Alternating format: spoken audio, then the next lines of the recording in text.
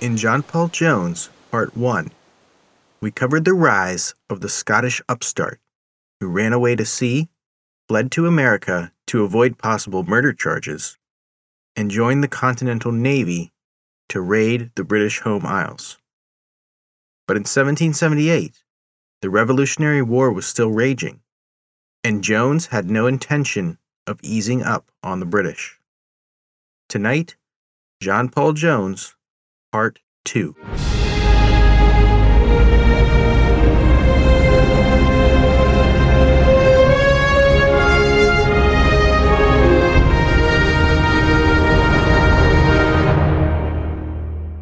When Jones returned to France in the spring of 1778, he expected a hero's welcome.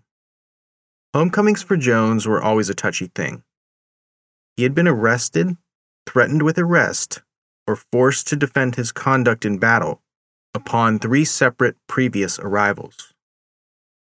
This time, though, Jones had a prize in tow, the HMS Drake, and had survived a raid of the British home isles. Perhaps a year earlier, Jones would have been the talk of France, but times had changed. Now, France and the United States had formed a formal alliance, and Jones's raid was no longer in the spotlight, as the entire nation prepared to support the American cause. Jones's arrival was met with relative indifference, which may have been better than his previous homecomings, but still was a far cry from the universal acclaim that he was searching for. As the Americans organizing the alliance busied themselves with other matters, Jones began promoting his victory in upper-class French circles, but soon had to contend with the remaining personal baggage of his raid. Just prior to his arrival in France, he had assigned his mutinous First Lieutenant Thomas Simpson command of the prize HMS Drake, with orders to stay in formation with Jones's ship, the Ranger. Simpson, who was never keen to follow Jones's commands, immediately sailed away, and when the Ranger finally caught up with him, Jones placed him under arrest. The arrest of Simpson was a lingering issue back on land, as Jones simply didn't have the political clout on land necessary to match his prowess at sea. Jones had his account of the raid, and Simpson and the men had a very different account, leaving the American commissioners in France free to choose who to believe. Tired of the endless he said, they said, both Benjamin Franklin and John Adams urged Jones to drop the charges against Simpson, who agreed in the name of pragmatism. Simpson was given command of the Ranger and returned to America, taking the mutinous New England crew with him. With the Ranger underway, headed back to America, Jones again found himself in his least favorite condition, shipless. He busied himself by making plans for future raids, hoping that American and French forces would eventually find him a vessel worthy of his commands. Jones discussed tactics with his French counterparts, and also formulated his own strategic vision for starving the British Isles. Jones's strategic plans were ahead of his time. He planned on cutting off Britain's coal supply before winter, or intercepting her merchant convoys, hitting her in the pocketbook. As spring turned to summer, Jones became exceedingly restless. It was around this time, as he wrote letters requesting command of a ship to any source that might provide him with one, that Jones penned one of his most famous quotes: "I wish to have no connection with any ship that does not sail fast, for I intend to go in harm's way." Unfortunately, Jones's wishes did not come to fruition. What would become Jones's most famous ship first came to his attention when it was still named the Duc de Duras.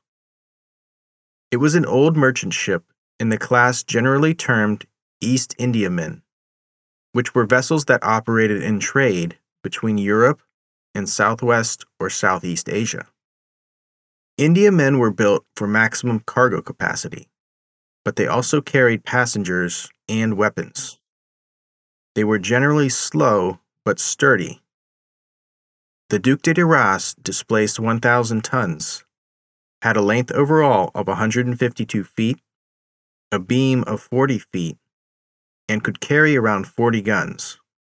Fully manned, she would carry around 380 men, as Jones planned to pack her full of Marines and sharpshooters, who could be used to even the odds in a fight or raid the English countryside as needed.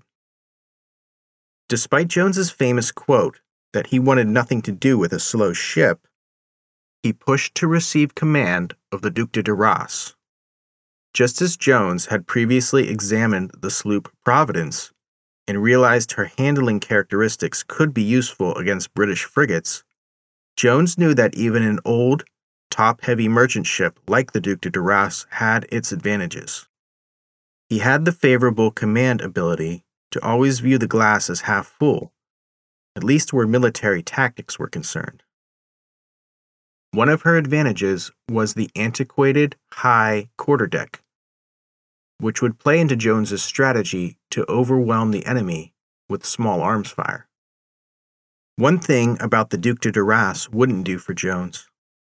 He changed her name to the Bonhomme Richard in honor of Benjamin Franklin, whose Poor Richard Almanac was titled in French as Les Maximes du Bonhomme Richard. America's now official ally, France, agreed to purchase the Bonhomme Richard for service under Jones. Jones expected to have free rein to raid to his liking again, but a much larger plan was in the works. In the summer of 1779, the French were planning an invasion of England with a fleet of ships and a 40,000-man landing force.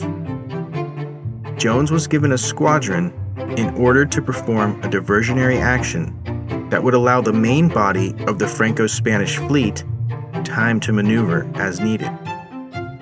In addition to Bonhomme Richard, Jones's squadron consisted of Alliance, a purpose-built American frigate of 36 guns, and the French ships Pallas, 32 guns, Cerf, 18 guns, and Vengeance, 12 guns. As usual, in addition to the ships, Jones also inherited problems with their crews. The main thorn in Jones's side for this voyage would be Pierre Landais, a Frenchman serving in the Continental Navy as captain of the Alliance. Captain Landais had served in the French Navy, but saw more opportunity in the American cause. He somehow managed to play the political game better than Jones, and had received command of one of the United States' new purpose-built frigates. He was quick to collide with Jones, literally, in June of 1779 when the squadron was on convoy escort duty. The Bonhomme Richard and Alliance collided under darkness, with the latter losing her mizzenmast in the process. Jones blamed Landais for not preventing the collision. Indeed, Landais had heard shouting, but had prepared to repel a mutiny, not to prevent a disaster. After this incident, Jones considered his seamanship skills in great question.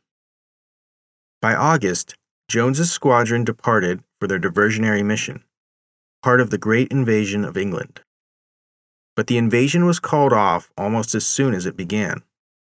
The combined Franco-Spanish fleet that was to make the assault was racked by an epidemic. Facing a massive manpower shortage due to disease, and maybe only half-heartedly attempting to invade England in the first place, the fleet turned back, leaving Jones and his vanguard the only attacking force in the British Isles, as he had been the previous year. The dispute between Jones and Captain Landais came to a head when Landais came on board the Bonhomme Richard to discuss tactics. Upset at desertions within the squadron, and what he perceived to be a conservative policy when it came to prize-taking, Landais rebuked Jones. The two almost came to blows, and close to fighting a duel. For the remainder of the voyage, Landais and the other French captains operated like independent contractors, ignoring Jones whenever they saw fit. It was the same old story that Jones had faced since the beginning of the war. He wanted to raid, ransom, and plunder to further the winning of the war.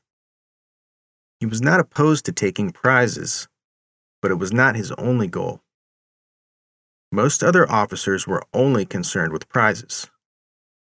Moreover, now in command of the tortoise-like Bonhomme Richard, taking prizes had become exceedingly difficult. The two desires were often mutually exclusive, and Jones's squadron fragmented into divisions over which he again possessed limited control. Jones sailed northward, up the western coast of Ireland, and rounded the British Isles. In September, he arrived at the Firth of Forth, just outside of Edinburgh, Scotland. Jones intended to extract a large ransom from the city of Leith. He parleyed with the captains of the Pallas and Vengeance, attempting to convince them to participate, since orders no longer held sway in the divided squadron. Jones was about to send the Marine detachment ashore to demand a 200,000-pound ransom when a local cutter came alongside. Convinced Jones was a British captain, they asked for gunpowder to shore up the city's defenses, as rumor had spread that the evil pirate Paul Jones was again on the prowl. This only emboldened Jones, who took the men prisoner and used them as pilots to advance toward the city. Just as the final phase of the plan was being launched, the weather turned foul, and Jones had to turn back, with only a 20-gun vessel standing as his opposition. Jones was crestfallen at the lost opportunity. He briefly considered attacking the city of Newcastle and burning its coal shipping fleet, which would greatly wound Britain in the upcoming winter. His fellow captains, however, refused to undertake this plan, as they felt their cover had already been blown. The invasion of England had been aborted, and Jones's schemes were amounting to nothing. It was mid-September, and Jones had orders to escort a convoy by early October. This gave him precious little time to strike a blow for the war effort. On September 23rd, Jones's luck changed. His lookout sighted numerous prizes, enough to be a proper convoy, while cruising off the eastern coast of Yorkshire, England. The convoy was indeed the Baltic Fleet, 40-plus merchant ships laden with naval stores, the timber and other accoutrements that England needed to build and maintain its navy. It was a huge prize and would be well defended by Royal Navy escorts. Still, Jones's cruise, and indeed his entire naval career, had fallen well short of his epic quest for glory, and he decided to go all in on an engagement. Jones knew he could not outmaneuver his opponents. He also knew he could not necessarily depend on the other ships in his squadron for support.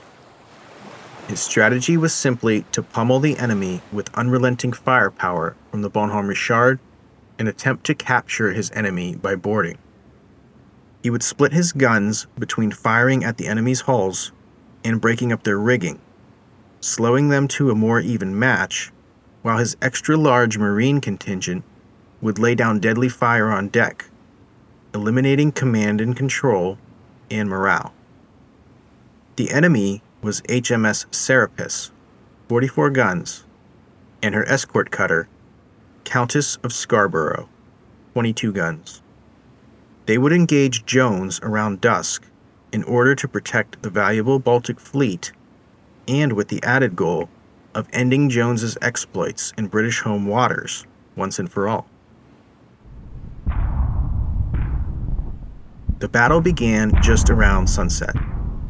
As the convoy fled, the warships fired their initial broadsides, which landed with deadly accuracy. There was carnage on both ships, with Bonhomme Richard suffering an initial explosion of several of her guns that left many dead and wounded. Serapis then used her superior maneuverability to rake Bonhomme Richard's stern, a deadly maneuver that sent shot into the most vulnerable part of the ship, as well as flying down the length of the deck. Bonhomme Richard had scores of casualties, holes in her hull, and was all but dead in the water. The Serapis continued her assault, with superior maneuverability and well-trained gun crews hammering away at the American vessel. Serapis was close to finishing the battle, as she now attempted to rake Bonhomme Richard by the bow, just as she had done to the stern. But the heavier Bonhomme Richard collided with her stern, and the Americans attempted a boarding to try to even the odds. The boarding failed, and the two ships drifted apart, but the battle was still very close to being over. Jones was well aware that his naval career was about to end.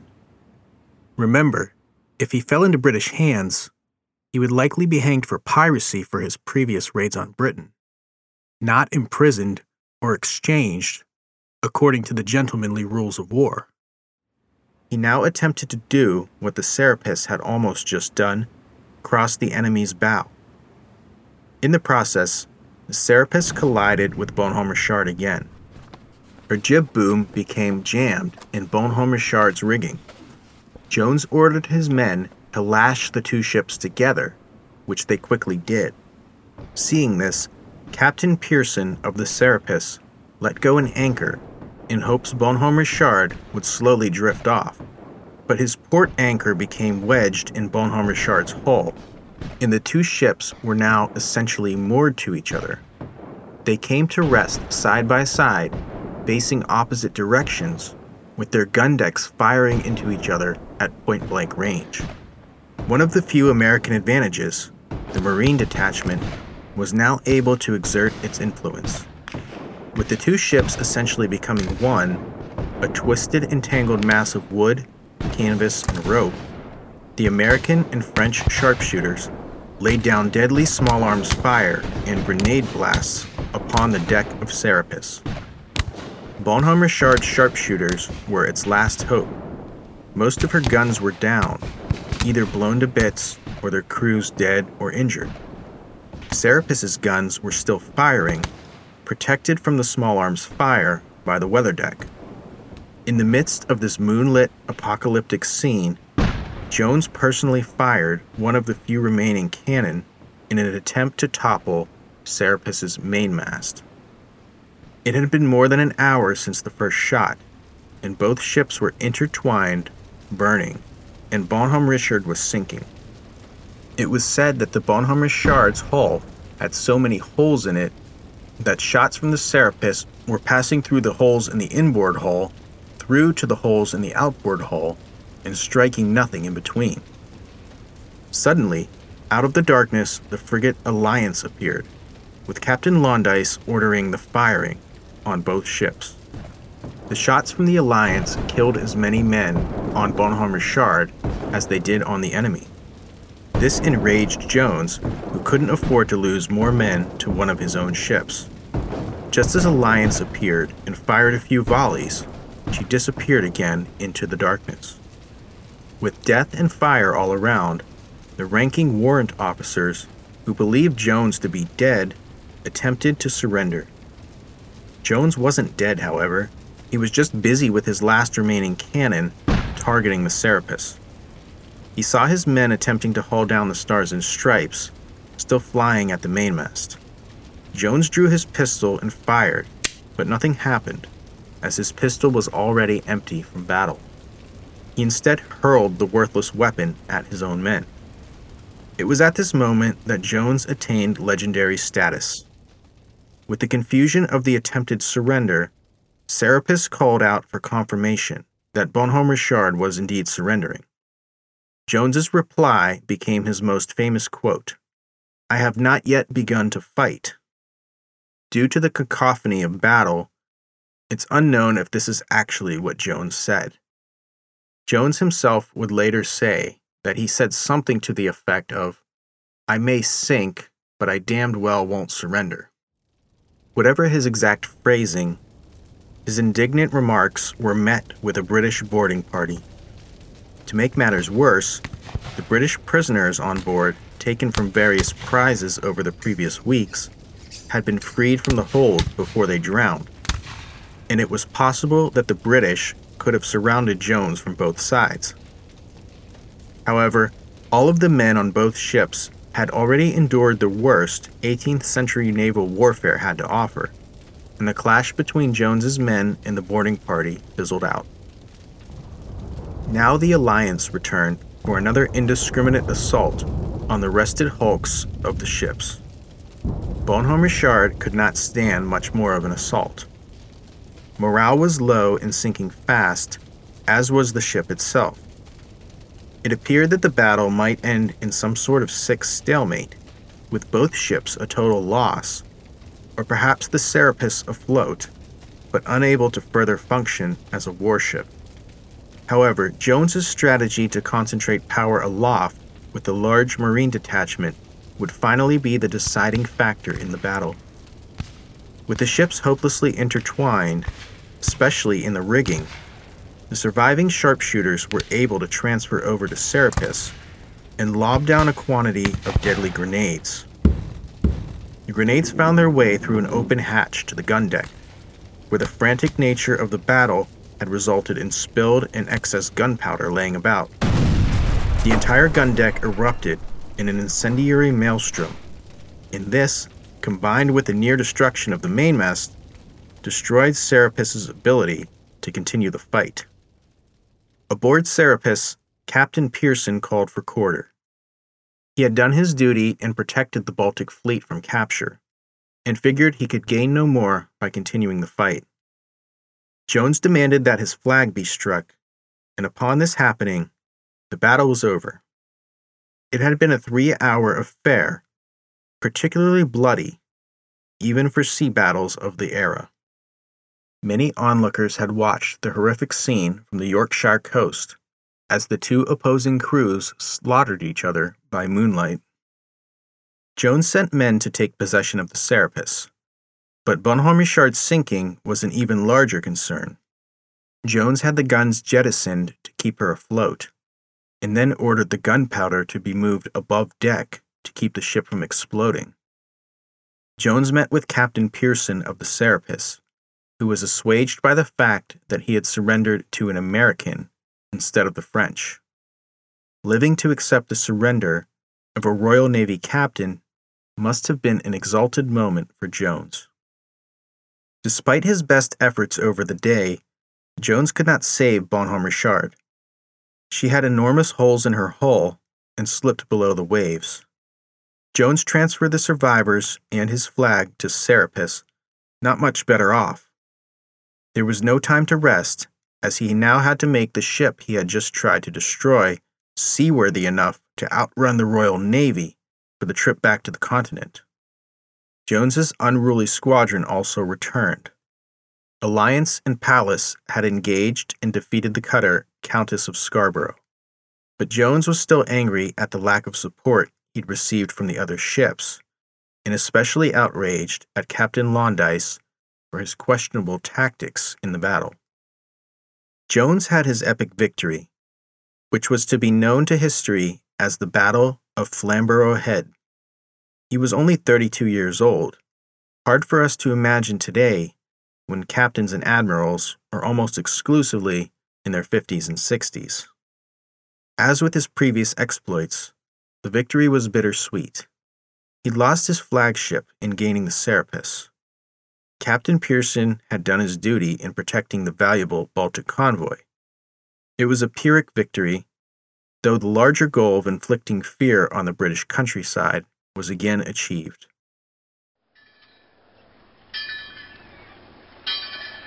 Jones and his squadron arrived in Amsterdam in early October. He successfully outran a squadron of Royal Navy ships sent to intercept him, which only heightened his newfound legendary status. Reviled in Britain as a pirate and a brute, he was a celebrity in Amsterdam. A neutral port, throngs of people came out to see the curious sea captain dressed in a British uniform who had just earlier defeated a British ship. Jones's focus was dealing with the business of the aftermath of battle.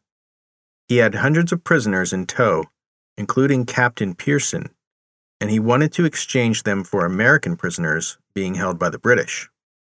He also wrote and distributed a copy of his account of the squadron's voyage, including Captain Londice's miserly role in all affairs. In keeping with his personal tradition of being unlucky on land, Jones's efforts in Amsterdam seemed to go nowhere. The prisoner exchange stalled amid bureaucratic red tape. Deaths and desertions among his men continued to climb. The British, unable to defeat Jones at sea, now attempted to defeat him through diplomatic means on land by applying pressure to the Dutch. Jones was in way over his head, as the British, French, and Dutch agendas all trumped the agenda of the upstart Americans. Over the course of the fall of 1779, Jones wore out his welcome in Amsterdam and was ordered to leave. His squadron was turned over to the French, save the Alliance, of which he was now captain. There was a bigger problem. Just seaward of Amsterdam, the Royal Navy awaited to capture Jones as soon as he departed. His only chance was to delay till winter weather forced the British off station.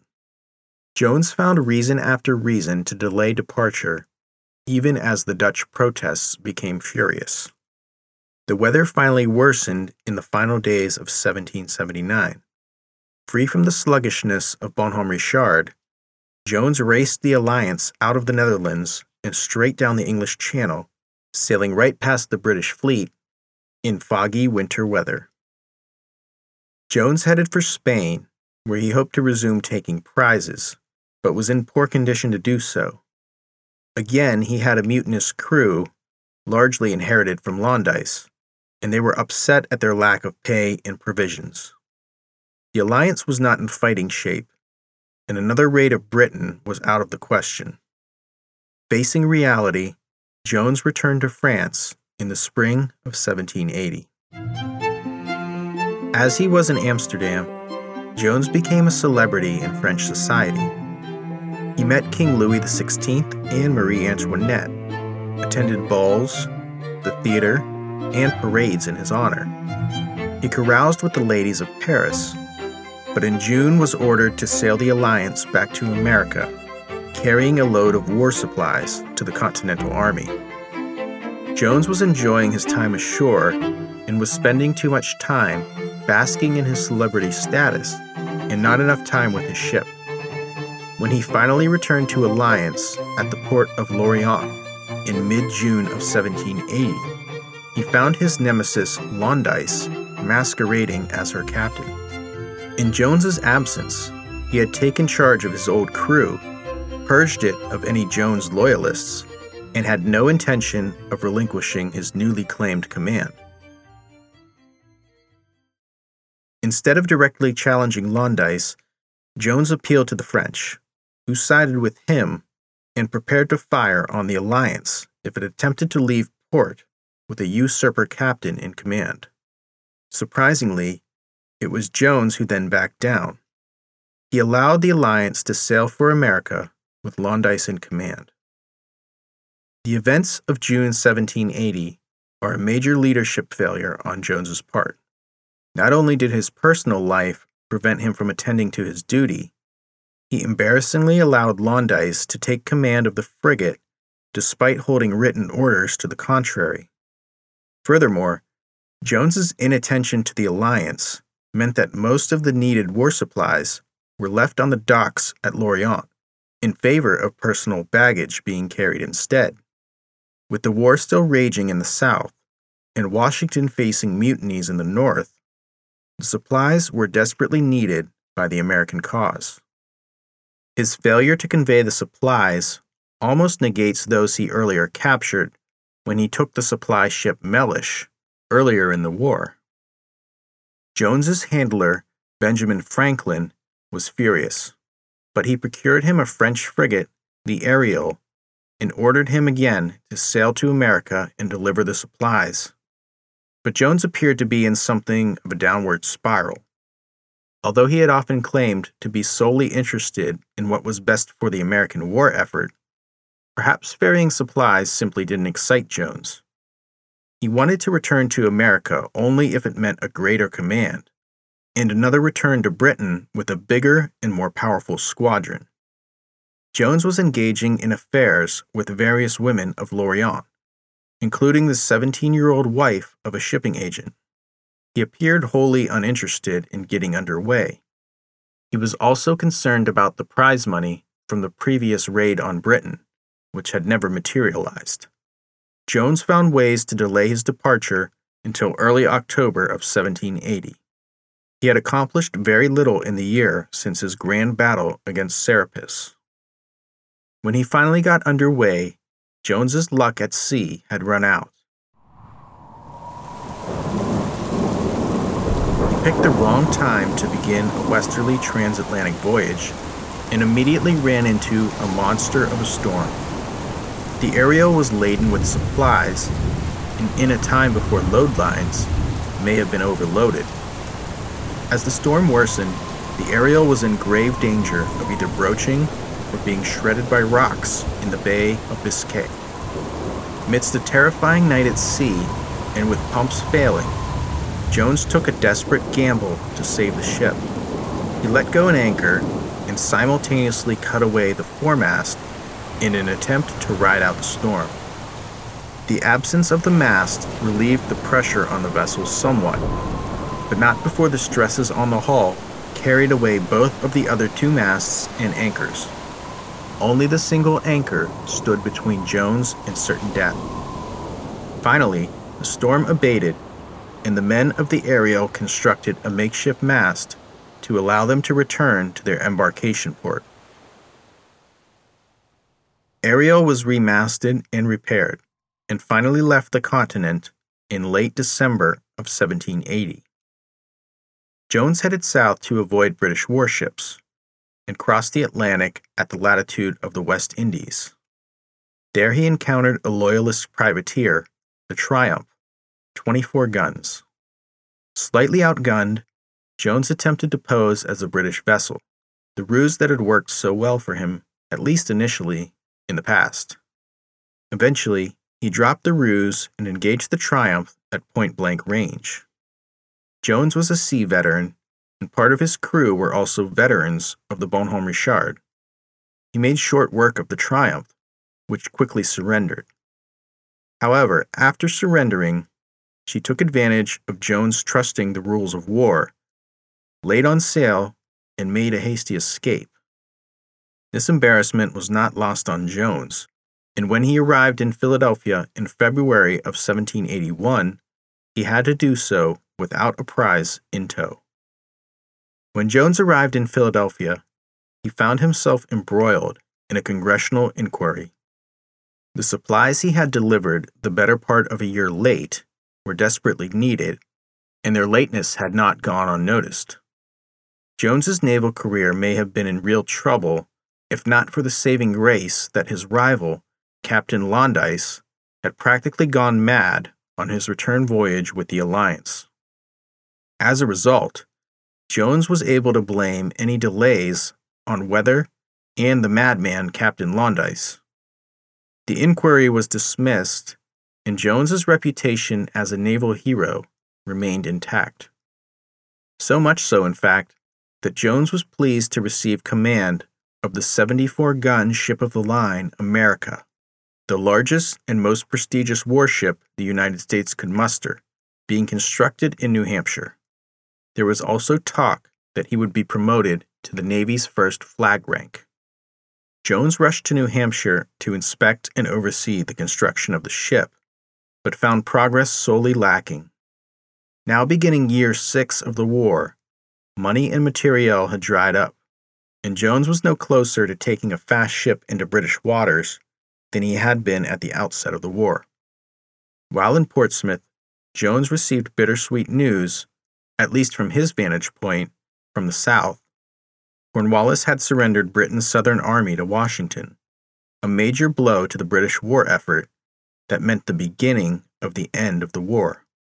To make matters worse, Yorktown had been facilitated by a great sea battle between the French and British fleets, and Jones had had no part in it, nor did any American. His dreams of further personal glory and a powerful and respected American navy were beginning to dissipate. With the British threat somewhat abating, the bankrupt Congress stripped Jones of his command of America and awarded the unfinished vessel to the French as partial reparations for their war debt. Jones, wary of peace and unsure of the correct next move, headed south in search of a ship. He resigned himself to signing on to a French expedition to attack the British colony of Jamaica. The expedition fell apart en route, just as the planned invasion of England had done a few years earlier, and news of a final peace between the United States and Britain ended any future plans of naval action. Jones was now a peacetime naval officer in a country without a standing navy, which meant he had nothing to do. He was about a generation too early to begin rebuilding the fleet to protect American trade routes overseas. He decided to return to Europe to recover the prize money owed to him from his second raid of the British Isles. Before doing that, though, Jones had a secret mission to undertake in London. He was carrying dispatches for John Adams, the new American minister to Great Britain. Others warned Jones about setting foot in England, but Jones rebuffed their fears. In an age without electronics or formal identification, the wanted pirate Paul Jones could simply adopt an assumed name and walk right into the capital of his former enemy. His mission with Adams accomplished, Jones crossed the Channel and headed for Paris. There he undertook the painfully bureaucratic mission of chasing down the prize money owed. It was a long and arduous affair, and France was in poor financial shape, largely from backing the American cause. Jones was restless and unsure of what to do about it. It was now 1787, and Thomas Jefferson was the American minister to France. Jefferson had received an offer from Russia's Catherine the Great to commission Jones into the Navy as an admiral for a war against the Turks. This was an obscure offer, but still, it was Jones's only offer at the time. He accepted and set out for St. Petersburg. The voyage to St. Petersburg in the late 18th century was not an easy one, but Jones was excited to take up his new post. He dreamed of command of a fleet, and having the logistical and personal challenges he faced during the Revolution be things of the past. This was not to be the case. Russian politics and bureaucracy were even worse than they were in France or America. Jones was embraced by Catherine the Great, but derided by everyone else as a suspicious foreigner arriving to usurp power from the establishment. In essence, he was going to be doomed to repeat all of his past troubles, only amplified. Jones, now a rear admiral, took up his post at the southern mouth of the Dnieper River, where it empties into the Black Sea. Here, a makeshift Russian fleet would have to defeat a larger Turkish force to control the sea and advance on Constantinople. Jones's command consisted of 12 ships, 8 of which were undergunned frigates. In addition, the Russians had amassed a motley assortment of rowed galleys, lightly armed, but capable of operating in the shallow waters of the area. These were under the command of Prince Charles of Nassau-Siegen. Opposing the Russian fleet was a Turkish fleet consisting of 18 ships of the line and around 40 frigates. The fleet, under command of Captain Ghazi Hassan Pasha, was composed of Mediterranean sailors, pirates, and slaves.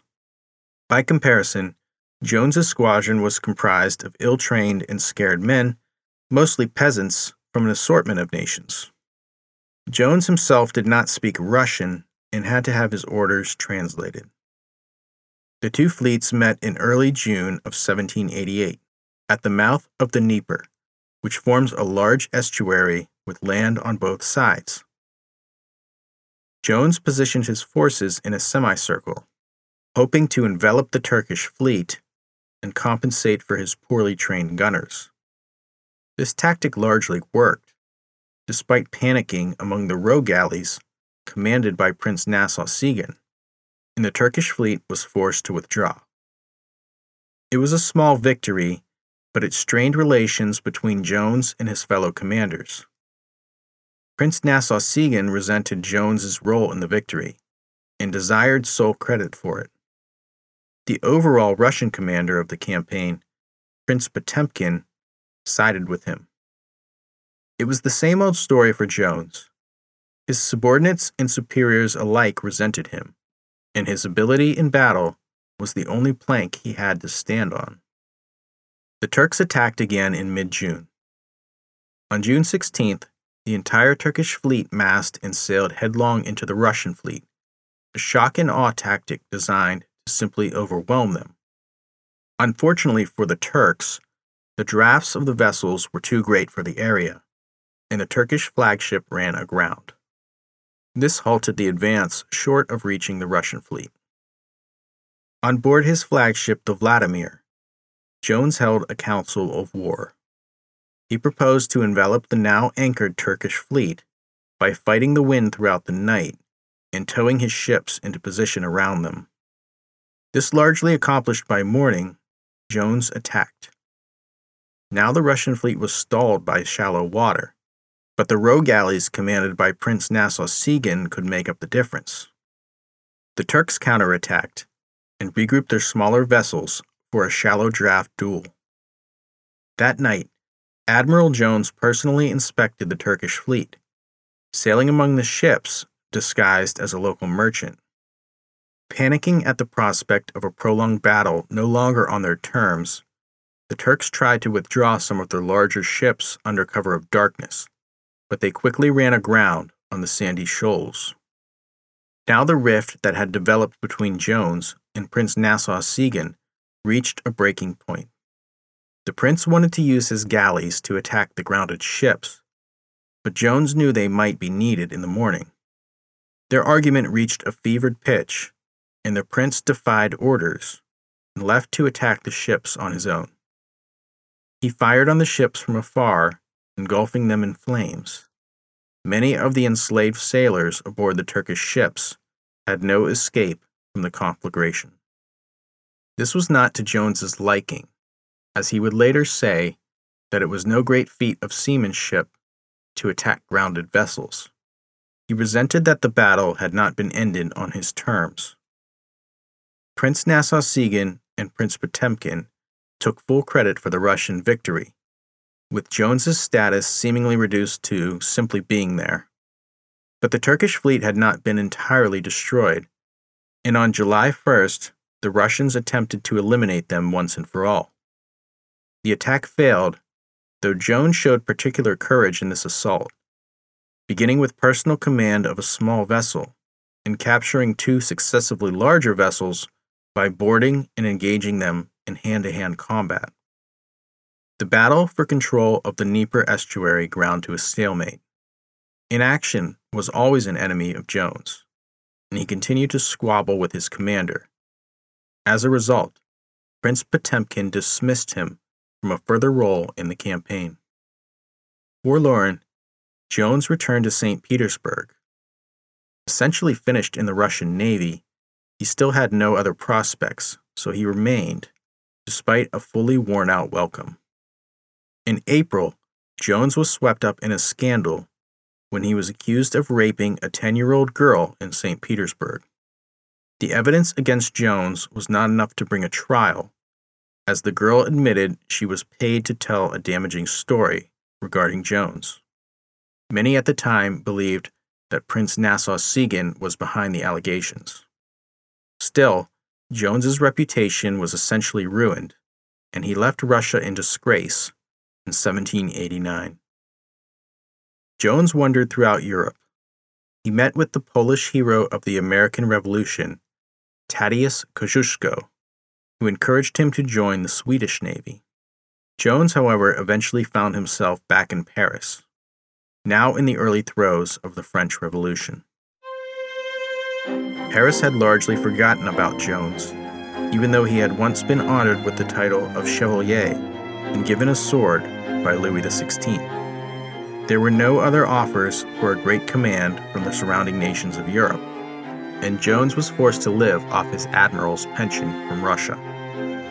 Jones tried to lobby for various postings in vain.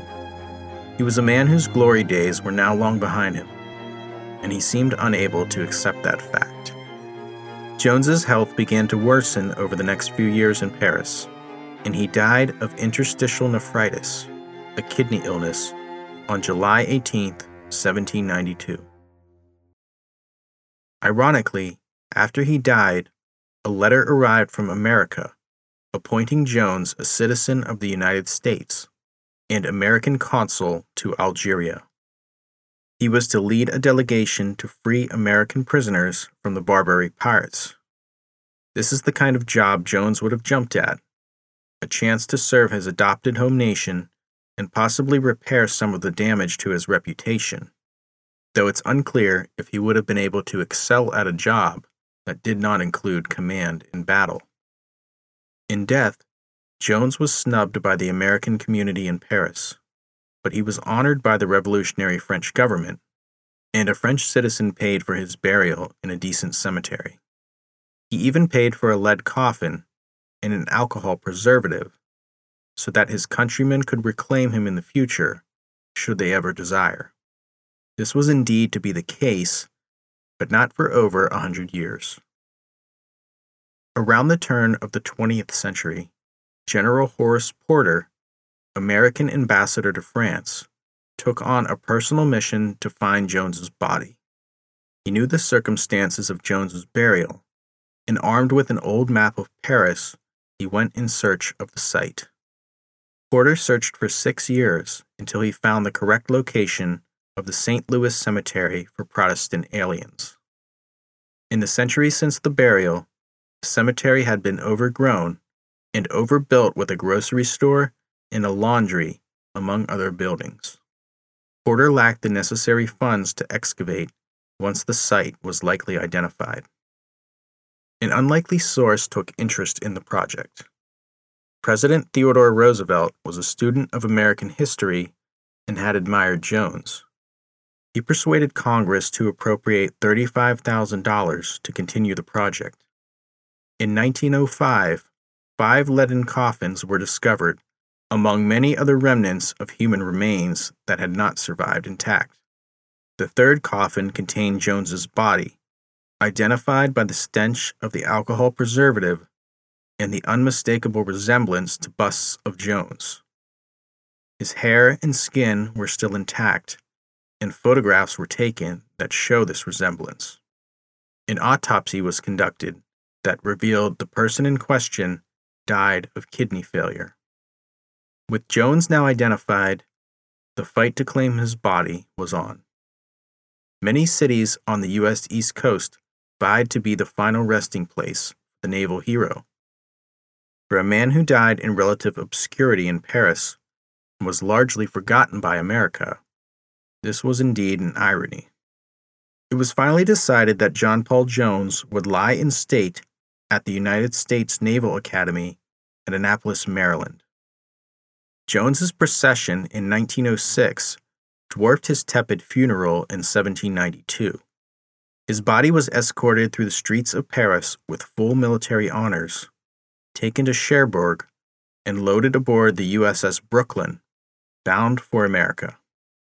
President Theodore Roosevelt presided over the ceremony to welcome Jones back to America in 1906.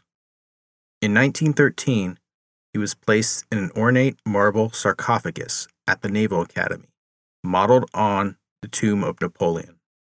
Due to Jones's direct connection to slavery, rape allegations against him, and other misdeeds throughout his life, it remains to be seen if Jones's final resting place is in fact final.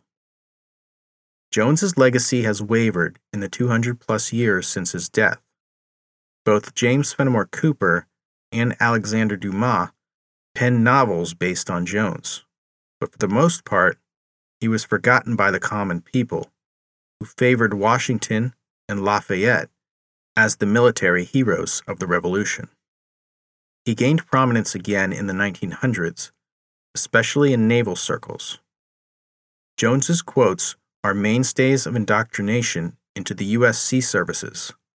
3 capital ships have borne the name USS Bonhomme Richard and 2 destroyers, USS John Paul Jones. Yet his deeds are largely forgotten again, as interest in early American history has waned overall, and the stage name of the bassist from Led Zeppelin became just as prominent as that of the early Continental Navy sea captain. Still, the town of Whitehaven, which Jones had raided in 1778, remembered him and saw fit to issue a formal pardon for the event in 1999. John Paul Jones lived a hard life, died relatively young, and trouble seemed to follow him wherever he went, which is probably a sign that, except in battle, he was his own worst enemy. He wasn't a man who would have done well in modern times or in peacetime in general, but he rose to the occasion when his young adopted country needed it to happen. He lacked the temperament and ethical values to take full advantage of his talents, yet no one could deny his personal bravery and boldness at sea, and his ability to make something out of nothing, truly rare quality in a commander. His story is a fascinating tale of 18th century life during the troubled times that defined that era. Thanks for listening to Ship Sagas. Please subscribe on your favorite podcast player to hear more interesting tales from the sea.